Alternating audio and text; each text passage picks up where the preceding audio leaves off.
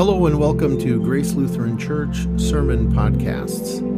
On this podcast, you will hear the latest sermons taken from our weekly worship service. Our hope is that you will find joy and comfort in knowing the forgiveness of God through Jesus Christ. Did you color eggs? We did. Bright colors. Like pastels, although they were neon, weren't they, Gail? They were neon colors. So we couldn't sleep at night. They were so vibrant and colorful. The egg, a long tradition of representing life. Well, in a cemetery in Hanover, Germany, there is a grave that's called the Geöffnetes Grab. Have you heard of it? It's called the open grave. The open grave belongs to Henrietta von Ruhling, who was buried there in 1782. Now, her sepulcher is immense, constructed of heavy stone, with a large and imposing tombstone resting on it, and the stone bears this inscription: "This tomb, bought for eternity, may never be opened." Despite the inscription, Frau Henrietta's strongly fortified tomb has in fact been opened. For shortly after her burial, a birch tree germinated at the base slab of the monument, and over the years grew larger and wider, and slowly but steadily the tree's roots and trunks forced its way into the tomb and raised the tombstone and opened the grave, and here you have a picture of it. Take it out and look at that. The tree growing right out of Henrietta's tomb from 1782. Historically, it's still there, and historically, it's noted that actually this started the popular tourism trade. People paid in the 100 years later, when obviously the tree was bigger, to come and see this open tomb, this phenomenon. That's kind of where they mark tourism. It's starting, people came from all over to see it. The open tomb. Its inscription forbidding the entrance into the tomb speaks in vain above a yawning crypt. Almost 2 millennia ago, another tomb was secured as much as possible just outside the city of Jerusalem. Every precaution was taken to prevent it from being opened. The sepulchre had been sealed with a huge stone, as were most in those days, but a detachment of soldiers was placed outside this tomb, and it was barricaded with a seal on it that bore the authority of the government, that anyone who opened it would face death. Undoubtedly, it was as secure tomb as was possible. Yet only 36 hours later, this Palestinian tomb had been secured. It was discovered open. The boulder was rolled away from the crypt's entrance, and the guards were gone. The seal lay broken on the ground, and most surprisingly significant of all is that the lifeless body once ensconced in the tomb was missing. All the security precautions had been in vain. The sepulchre was now empty. The fact that Jesus, the tomb of Jesus of Nazareth, was empty took everyone by surprise. It surprised the women who arrived at the tomb that morning, expecting to anoint Jesus' body with spices.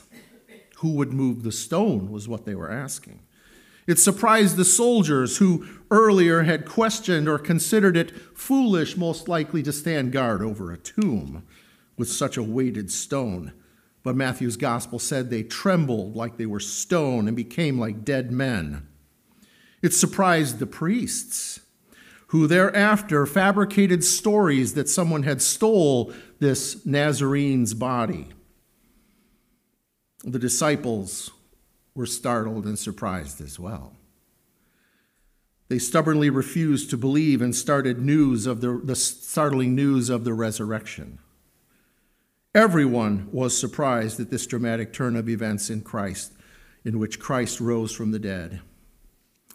In this surprising turn of events, the empty tomb of Jesus Christ, God snatched the victory from the jaws of defeat. His great mercy to his beloved people was demonstrated in the resurrection of Jesus from the dead. Should we be surprised? Was this for the first time that this ever happened? No.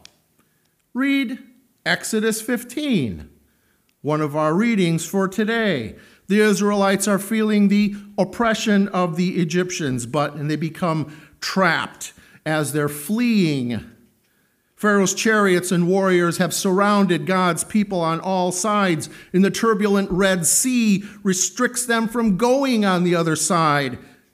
The turbulent sea builds up. But before Pharaoh gives the command for his army to swoop in for the slaughter, he gloats over his impending victory over the Israelites and says, "The enemy said, I will pursue, I will overtake, I will divide the spoil. My desire shall have its fill of them. I will draw my sword, and my hand shall destroy them." Famous last words.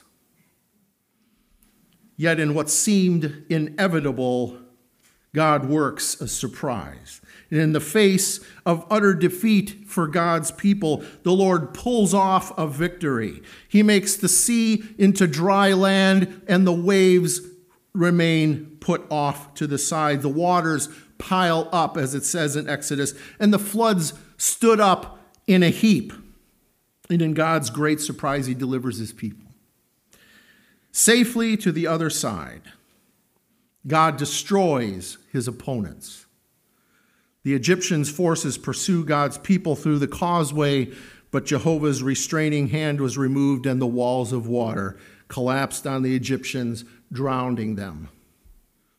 Maybe similar to the Cecil B. DeMille movie, The Ten Commandments. In this surprising turn of events at the Red Sea, God snatched victory from the jaws of defeat from the hands of the Egyptians. His great mercy, his beloved people experienced. Is that the only one? No. Centuries after God's deliverance through the Red Sea, the enemy once again boasted of victory. Like Pharaoh of old, Satan gloated over the conquest at the cross. How could he help? When Jesus died and his body was laid in the tomb, Satan and his demons celebrated their apparent triumph. This must be the end. The prince of darkness thought he had delivered the final victorious blow against Jesus when his body was laid in the tomb. How could he think any differently? He who had the power of death, the devil, seemed to have successfully wielded the power against this Messiah who had come into the world. But God had a surprise as well. He turned the tables on Satan. While in the very clutches of death and hell, Jesus overcame death and hell. The apparent victim became the victor, the true victor. He who was dead now was alive again. The Apostle Peter declared to those who had witnessed Jesus' resurrection or crucifixion in the book of Acts, Peter says, God raised him up, losing the pangs of death because it was not possible for him to be held by it. Satan did his utmost to shackle Jesus in death, to keep him permanently in his grip. But when Christ had completely disarmed the devil, he burst forth triumphantly from death's dreary domain, and Jesus emerged victorious, proclaiming, I died, and behold, as it says in Revelation, I am alive forevermore, and I have the keys of death and Hades. In this surprising turn of events in the spiritual realm, God snatched victory from the jaws of defeat. And his great mercy to his people, to his beloved people, was demonstrated in the conquest over sin, Satan, and death itself. Snatching the victory from the jaws of defeat, Jesus burst forth. That's what the birch tree did in the open grave. Look at your pictures again. The open grave is also known and was first known as the gesprengenes Grab, the burst grave. Obviously, because it burst open. Would you be surprised if I told you that your grave will likewise burst forth, just like Henrietta's? Does it surprise you to see in this picture the future of your own grave one day? As the lyrics of our Advent hymn that we sing, break forth, O beauteous heavenly light, and usher in the morning. For here in your open tomb, Satan meets his dismal demise. Paul describes how all this bursting forth of life, conquering death, takes place in the waters of your baptism. He writes to the Romans, you are buried, therefore, with him by baptism into death, in order that just as Christ was raised from the dead by the glory of the Father, we too might walk in newness of life. For if we have been united with him in a death like his, we shall certainly be united with him in a resurrection like his. Just like that little birch seed that was entombed with Henrietta could not be defeated, so the seed of God's word that washed you clean, that claimed you as his own, that gave you faith in the name of the Father, Son, and Holy Spirit, will never die. Perhaps unnoticed and unseen right now. I'm sorry. It's just too beautiful.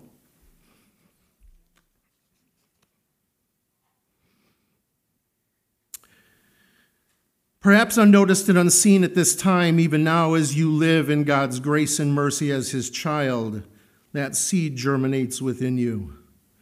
And from your grave, your new resurrected life as a child of God will burst forth from that prison, and God's word will bring to completion that good work that he began in you when again, by his word, he calls you forth one day as he did Lazarus. Killian, come forth. Jim, come forth. Gail, come forth. Tim, come forth. George, come forth. Break forth! Therefore, because of God's mercy through his Son, you are a new creation, redeemed, living, and no tomb can hold you. By his mercy, we share in his everlasting triumph. This is indeed a surprising turn of events, not by our sacrifice, but by God's. He shares his eternal victory with us. His great mercy to his beloved people is demonstrated in the fact that he makes us co-heirs with Christ of the resurrection. Speaking of surprises, on Easter morning, a class of 7-year-olds gathered for Sunday school, and the teacher narrated the story of Jesus' resurrection. And to engage the students a little bit more, the teacher asked them this question: what do you think was Jesus' first words when he came out of the tomb alive? Little girl raised her hand, and the teacher called on her. And the girl jumped to her feet, stretched out her hands, and shouted, "Surprise!" Jesus' first word was surprise. On our day of resurrection, may we all shout at once, surprise, filled with joy and awe as Christ's marvelous seed flourishes in life that never ends. Christ is risen. He is risen indeed. Alleluia. To know more about Jesus and our ministry at Grace Lutheran Church, please find us at www.gracealoneonline.org. You'll find additional sermon podcasts and your favorite podcast channel every week at www.gracealoneonline.org/sermons. Also, you can find information about our worship schedule and our Bible studies. You may also submit prayer requests to gracealoneonline.org/prayer. Thank you for listening.